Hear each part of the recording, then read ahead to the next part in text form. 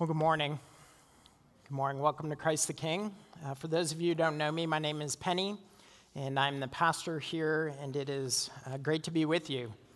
This morning, we are going to be looking at Philippians chapter 1, and we're going to begin in verse 12. And so if you have a Bible, I encourage you to have that open before you. If you don't have a Bible, you can follow along on the screens in front of you. The passage will be projected there.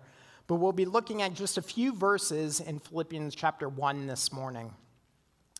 And I have to tell you that, like many of you this past week, I personally have felt a whole host of emotions. I felt sadness, I felt anger, I felt discouragement and disappointment, and a whole host of other things, right? Those have been the things that have been filling my heart and my mind, and I'm sure like many of you, the same. What we saw on our TV screens on Wednesday and what we heard out of the mouths of our political leaders were at times discouraging, to say the least. And as I've thought about the events that have transpired this past week, what we've seen, what we've heard, I've thought, like, what do you say about these things? Like, what can we say?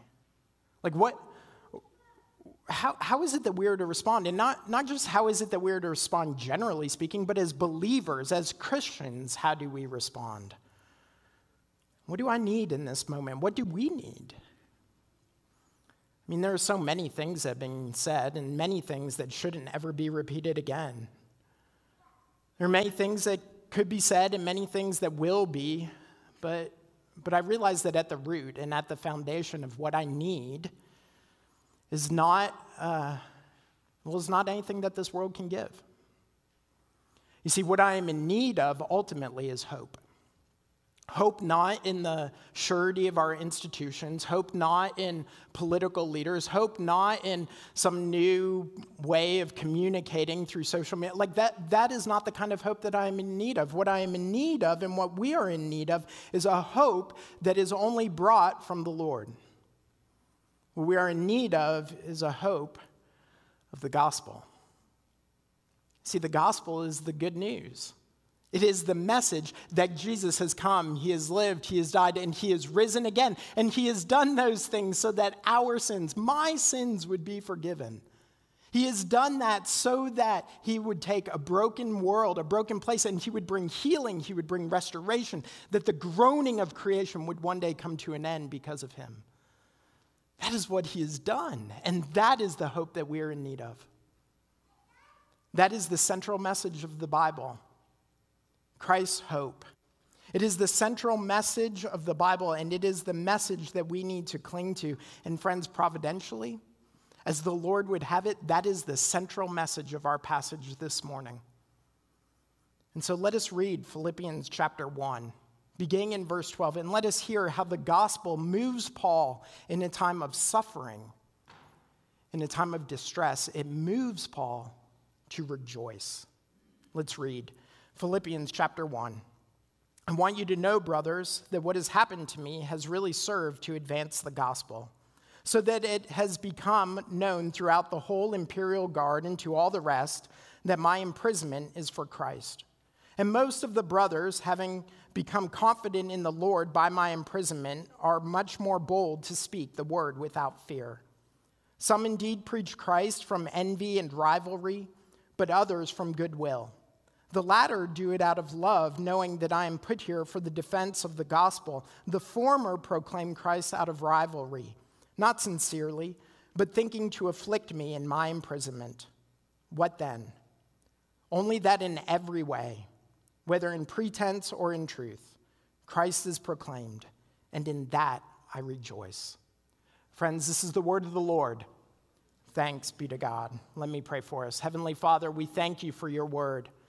And we ask that as we come to it now, that you would take the things that are distracting our minds, the things that are tugging at our hearts.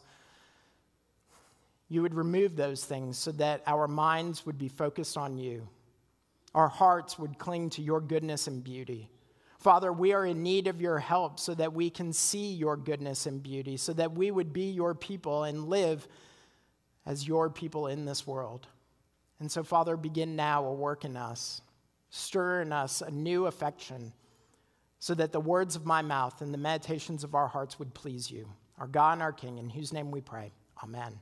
Amen. It's kind of hot up here, so I'm going to take off my coat. So I know y'all don't send me emails about that stuff, but just letting y'all know. Okay, so as I've been thinking about deeper things of life, oftentimes I find myself when I am thinking about the deeper things of life, be it purpose or vocation, love or joy, I found that oftentimes it's helpful to turn to the philosopher Calvin and Hobbes. Some of y'all know who I'm talking about, that wonderful comic strip about this little boy Calvin and his best friend, the tiger Hobbes. And there's a particular one that I was reading just the other day where Calvin and Hobbes on a Sunday afternoon, they're out in the woods and they're playing by a creek. And they don't have a care in the world. It's a Sunday afternoon. Monday is still far away, right? They don't have to return to school. Mom's not calling them in for dinner, right? No cares. It's just fun and enjoyment. They're getting wet and dirty and just having a wonderful time. And despite all the joy that they're experiencing, despite all the rejoicing and all the fun, Calvin groans. He sighs and says, each moment, I should be able to say, I'm having the time of my life right now. I should be having the time of my life right now. And he says this not just that sometimes he should be feeling this or on certain occasions, but every moment he should be able to say, I am having the time of my life right now. And as I read that, I started to think about my own life and started to question, when have I ever been able to say I'm having the time of my life? There's so few. They're so minor. They're so far apart, right? I mean, how many times have we honestly said, I'm having the time of my life right now? I mean, there are countless times in our lives when joy and rejoicing and fun, that those aren't the words that we would use to describe what we're experiencing, right? I mean, think about Paul, the Apostle Paul. He knew about disappointment. He knew about discouragement. He knew about trial and tribulation. I mean, think about where he's writing from. We know from last week that Paul's writing from prison, right? That he's under house arrest. He's guarded by a Roman soldier. He's held captive and he's awaiting trial. And his imprisonment is unjust. And so surely in this situation, Paul is not thinking and is not going to say, I'm having the time of my life right now, right? No, he's not going to say that, but look what he does say. He says, I rejoice. Those are the last words of our passage, I rejoice. How is it that he can say that? Why, in his circumstance, can Paul say that he rejoices? Well, Paul rejoices because there is something far deeper, something far significant in his life, at work in his life than his mere circumstance. Paul says, I rejoice because of the gospel. Specifically because of the way the gospel is advancing. Did you see it in verse 12? He says, I want you to know, brothers, that what has happened to me has really served to advance the gospel. So think about what's happened to Paul. Not just his imprisonment, but all that's happened to Paul. Later today, or maybe this week, you can go and read 2 Corinthians 11. And there he lists out all the different things he's been through. And in 2 Corinthians 11, he tells us that he's been lashed 39 times on 5 different occasions. He's been beaten with rods 3 times. He's been stoned and shipwrecked, in danger from rivers and robbers and his own people and from Gentiles and in the city and in the wilderness. He's experienced danger at sea and from false brothers. He's experienced toil and hardship, sleepless nights, hunger and thirst. He's been without food, in the cold, and exposed. I mean, talk about trial and tribulation, difficulty and distress. And yet he can say, I rejoice.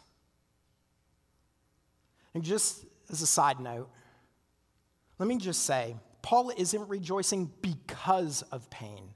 And he's not rejoicing because of suffering. He's not a masochist. He's rejoicing in the midst of suffering.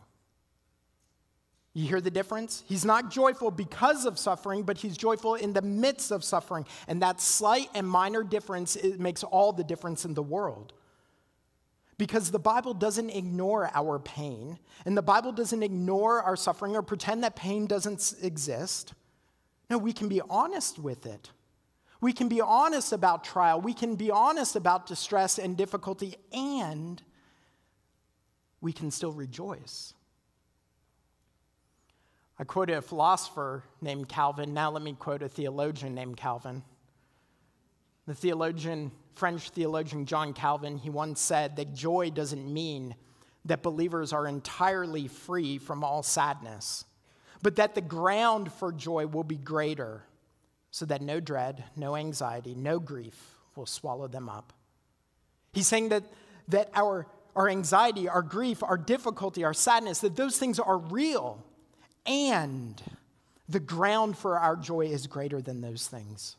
And the ground for our joy is the gospel, the advancement of the gospel. You see, Paul sees his imprisonment as being used by God to advance the gospel. That's what he says in verse 13.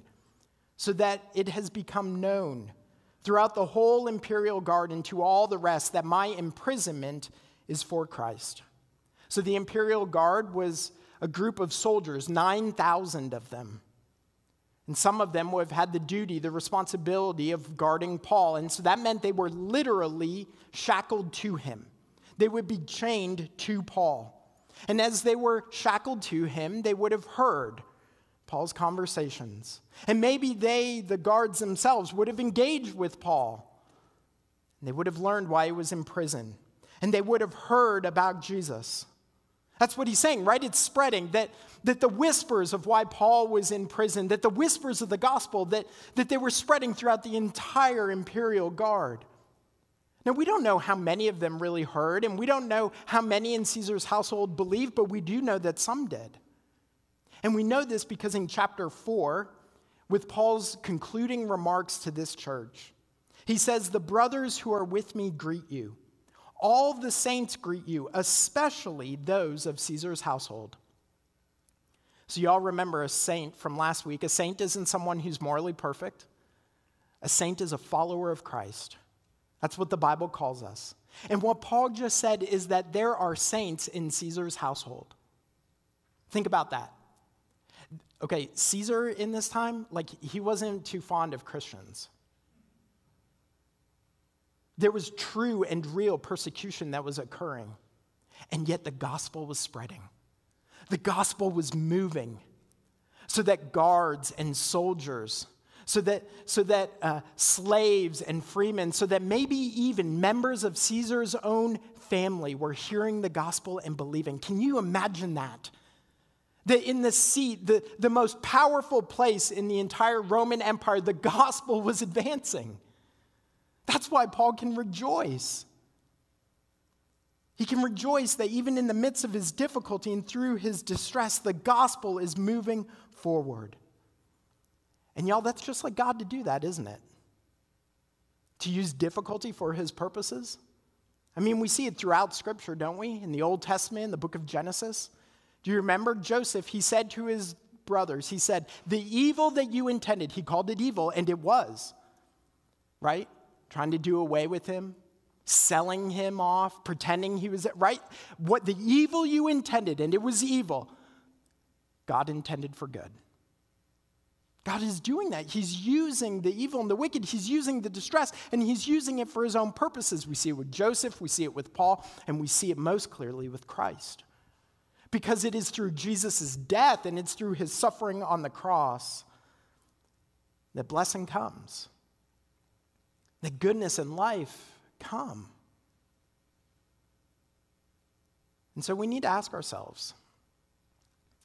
We need to ask ourselves a question that maybe many of us don't want to ask. What if 2021 is worse than 2020? How are we going to respond? I know January 1st, 2021, we all woke up and probably took a deep breath and we're like, whew, glad that mess is over. But what if that was clean? Like, what if it's only going to get worse?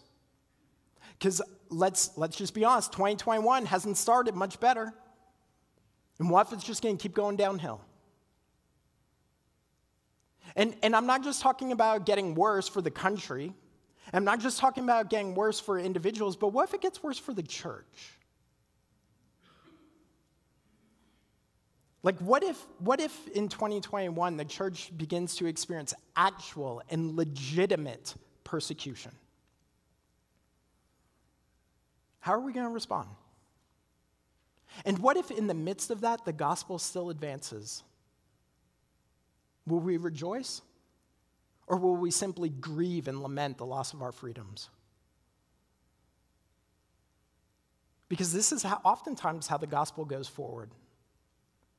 This is oftentimes how the Lord uses circumstance and situation to move his gospel forward. I mean, think about places like China and Iran and Iraq, right? Where the church is actually exploding in the place of China, right? Under severe persecution. Where Muslims who are being displaced from the Middle East and are sent out as refugees, they're hearing the gospel in refugee camps in situations and circumstances they would have never asked for, and yet they hear the gospel and they believe and they come to faith. Is that not worth rejoicing over? What if that would come our way? Would we rejoice? That's what Paul does. In the time of suffering, in the time of difficulty, he rejoices because the gospel is going forward. The gospel is advancing, and it's not just advancing through his life, it's also advancing through the life of others. Did you see it in verses 15 through 17? He says, "Some indeed preach Christ from envy and rivalry, but others from goodwill. The latter do it out of love, knowing that I am put here for the defense of the gospel. The former proclaim Christ out of selfish ambition, not sincerely, but thinking to afflict me in my imprisonment." So what we see here is that there are these two groups of people. So Paul, while he's in chains, he's preaching the gospel in this prison, in this place of imprisonment. But there's these two other people in this area. There are some who are preaching the gospel, and they're doing it out of love and partnership for Paul. But there are others who are preaching the gospel out of selfish ambition. Okay, now notice what Paul says about them. He doesn't say that they're heretics. And he doesn't say that they're apostate. And he doesn't say that they're preaching a false or different gospel like in Galatia. As one theologian put it, these people who are preaching from selfish ambition, they're not anti-Jesus, they're anti-Paul. And so what many people think is happening here is that they were preaching to garner a following for themselves, to detract, to take away from Paul's ministry. And so they see the Apostle Paul in jail and they think, this is my chance. Now I can build my following. I can take away from him. This is why Paul says that they're preaching out of selfish ambition. So how would you respond in that? Okay, you're the pastor. And this is they're stealing your people. They're taking them, right? Like what? How would you respond? Like how would Paul respond to that? Well, look what he says in verse 18. What then? Only that in every way, whether in pretense or in truth, Christ is proclaimed, and in that I rejoice. Now listen, Paul's not disregarding motives. We know he's concerned about motivations, right? We know that he's concerned about what motivates us and our heart's desires. We know this because of other letters that he's written. He's not saying the end justifies the means. No, instead what he's declaring to us, what he's showing us is that in this moment, in this time, his ultimate concern is that the gospel would go forth. And because it is, he will rejoice. And I have to tell you, this is way easier said than done. So many of you know that I didn't grow up in a Christian home. That I didn't grow up with the Bible or church being an everyday part of our lives. Right? We didn't read the scriptures, and we didn't pray prayers, and we never went to church. And whenever we did, I made fun of my parents for taking us. But my junior year of college, I became a Christian. I heard the gospel, and the Lord took hold of my heart, and he changed me. And a profound transformation occurred in my life. And what's amazing is that God's grace didn't stop with me. That after I became a Christian, both my parents and my younger brother started going to church. And they started hearing the gospel. And they started reading their Bible. And they believed. And they came to faith. They came to faith. And so they called me, and I remember they're telling me about how they came to faith and how they're going to this church and how they're hearing the gospel. And you know what went through my mind when they told me that? I'm ashamed to admit it. What went through my mind were all the secondary and tertiary differences I had with that church. Now, don't hear what I'm not saying. I'm not saying theological precision isn't important. It is. But in that moment, my family had been dead and were now alive. They had been blind, and now that they could see. And they were hearing the gospel, and instead of rejoicing that they had heard the gospel in a place where the gospel was not proclaimed, like I'm not talking about the Bible Belt, y'all. I'm talking about a very secular part of Canada, a place where I grew up, where I didn't know a single Christian. And yet they were hearing the gospel in that place. They were hearing the gospel in that place, and all I could think about was not rejoicing that they were once dead and were now alive, but all I could think about was that this church didn't have a robust view of covenant theology. And all the ways that they misinterpreted this verse or that verse. And on and on. Paul says, what then? Only that in every way, whether in pretense or in truth, Christ is proclaimed, and in that I rejoice. So y'all, how do you feel about that church down the road that is preaching the gospel, that loves the Bible, that is proclaiming that salvation is through Christ and Christ alone, that Jesus has died and he has risen again and he's coming? How do we feel about that church that is preaching that message and is growing faster than we are? That's reaching that segment of Roanoke that we're not, where people are coming to faith. Do we envy them? Or do we rejoice that the kingdom is advancing? Do we rejoice that the church is growing? Do we rejoice that the gospel is going forth? Whether in pretense or in truth, Christ is proclaimed, and in that I rejoice. You see, we rejoice at gospel advancement, and we rejoice at gospel boldness. Now, let me just say, this point is a lot shorter, so if you're looking at your watch, take a breath. But the Apostle Paul tells us in verse 14, most of the brothers, having become confident in the Lord by my imprisonment, are much more bold to speak the word without fear. Do you hear that? There's a saying in baseball that hitting is contagious. This saying comes from this strange occurrence that happens oftentimes in a baseball game. One of the teams, in this game, they seemingly can't get a hit. They couldn't hit water if they fell out of a boat. Like, we have all these fun baseball analogies that we use and phrases that we talk about for how bad they are, how they cannot hit. And inning after inning, they keep swinging and missing, and they hit these little dribblers out in front of home plate, and they're easy outs until about like the seventh inning. And this one little hitter comes up and he bloops single into right field. And that little bloop single, that little Texas leaguer, it leads to a sharp single up the middle. And that sharp single leads to a line drive into the gap. And before you know it, this team who couldn't buy a hit can't do anything but hit. Because hitting's contagious. And so is gospel boldness. See, Paul says what has happened is that as he was proclaiming the gospel in these circumstances, it has emboldened others in their proclamation. His boldness is contagious. And y'all know what this is like. After I became a Christian that junior year, that summer, I spent the entire summer at Myrtle Beach with 150 other college students. We lived in a hotel for 8 weeks, 150 college students, and the reason we were there was to grow in our faith. It was to learn to read the Bible and learn to pray and learn about doctrine and build community and get this vision for taking the gospel back to the campus. And we were there to learn how to share our faith. And it terrified me. It was the last thing I wanted to do. I didn't want to go talk to someone about the gospel, right? Because what if I go and I don't know what to say? And I don't have answers to their questions. And what if they mock me or make fun of me or reject me or whatever it might be? Like, I didn't want to do that, right? Do y'all know what I'm talking about? Yeah, of course you do.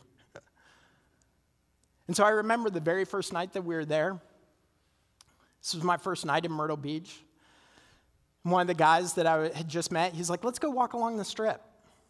Right, like right in the center of Myrtle Beach. And so cars are driving by and they're thumping their music and girls are on the corners and people are on the sidewalks and they're yelling different things at one another. And we're just walking along and the guy I'm with, he starts to walk to this guy who's standing by himself. Perfect stranger. And as soon as he started to walk towards this guy, I knew what he was going to do. I started to get a little anxious. Started to get a little nervous, and I'm pretty confident I remember this correctly, that I literally took a step back from my friend. I don't know if I want to be with this guy right now. And he started sharing the gospel. And he started talking about how Jesus had changed his life. And he had started talking about how our only hope in this world is in one who has died and risen again. And as I was hearing and I was watching this guy who I had just met a few hours ago share the gospel, an amazing thing happened. You see, my fear was replaced with courage, and my anxiety was replaced with hope, and my worry was replaced with boldness. You see, seeing and hearing the gospel proclaimed with love and with care, with concern for a person's soul, it made me want to proclaim it. It gave me resolve that the gospel was far more important than my worry or my fear or my concerns or my anxiety. You see, in that moment, I could rejoice in the boldness of my friend, but I could also rejoice in the gospel boldness that was starting to build in my own heart. Because, y'all, when we hear people sharing the gospel, when we hear of people hearing the gospel and we hear of lives being changed and transformed, it makes us want to participate in that story, doesn't it? To be proclaimers of that truth, to see the gospel advancing, to be bold with the gospel even in times of difficulty. I mean, that's what Paul's telling us, isn't it? That's what we've been hearing throughout this whole passage. That God is using even distressing situations, even times of trial, even times of trouble to move the gospel forward. And y'all, when the gospel advances and when boldness spreads to declare the gospel, in that we will rejoice. And so, friends, today, let us begin to pray. Pray that that would take place here, that would take place through us. I don't know what tomorrow will bring. But y'all, it might bring distress and it might bring difficulty, but let us pray that even in the midst of our difficulty, even in the midst of our distress, that the gospel would advance, that we would be bold in our proclamation. And y'all, in that, we can rejoice. Amen. Let's pray. Heavenly Father, we do thank you. Thank you that you have promised in your word that your gospel will go forward. Our Lord Jesus, you have declared that nothing will prevent the kingdom of God from coming to bear. That you have said not even the gates of hell will triumph over the advancement of your kingdom. And so we ask that you would allow us, weak, humble, anxious and worried, scared and afraid vessels, that you would allow us to be men and women who proclaim not the good news of us, but the good news of you. The good news of your gospel, that you would fill us with a boldness to proclaim your grace, your kindness, your love. So, Father, do a great and mighty work in and through us, we pray. And all God's people said together, Amen.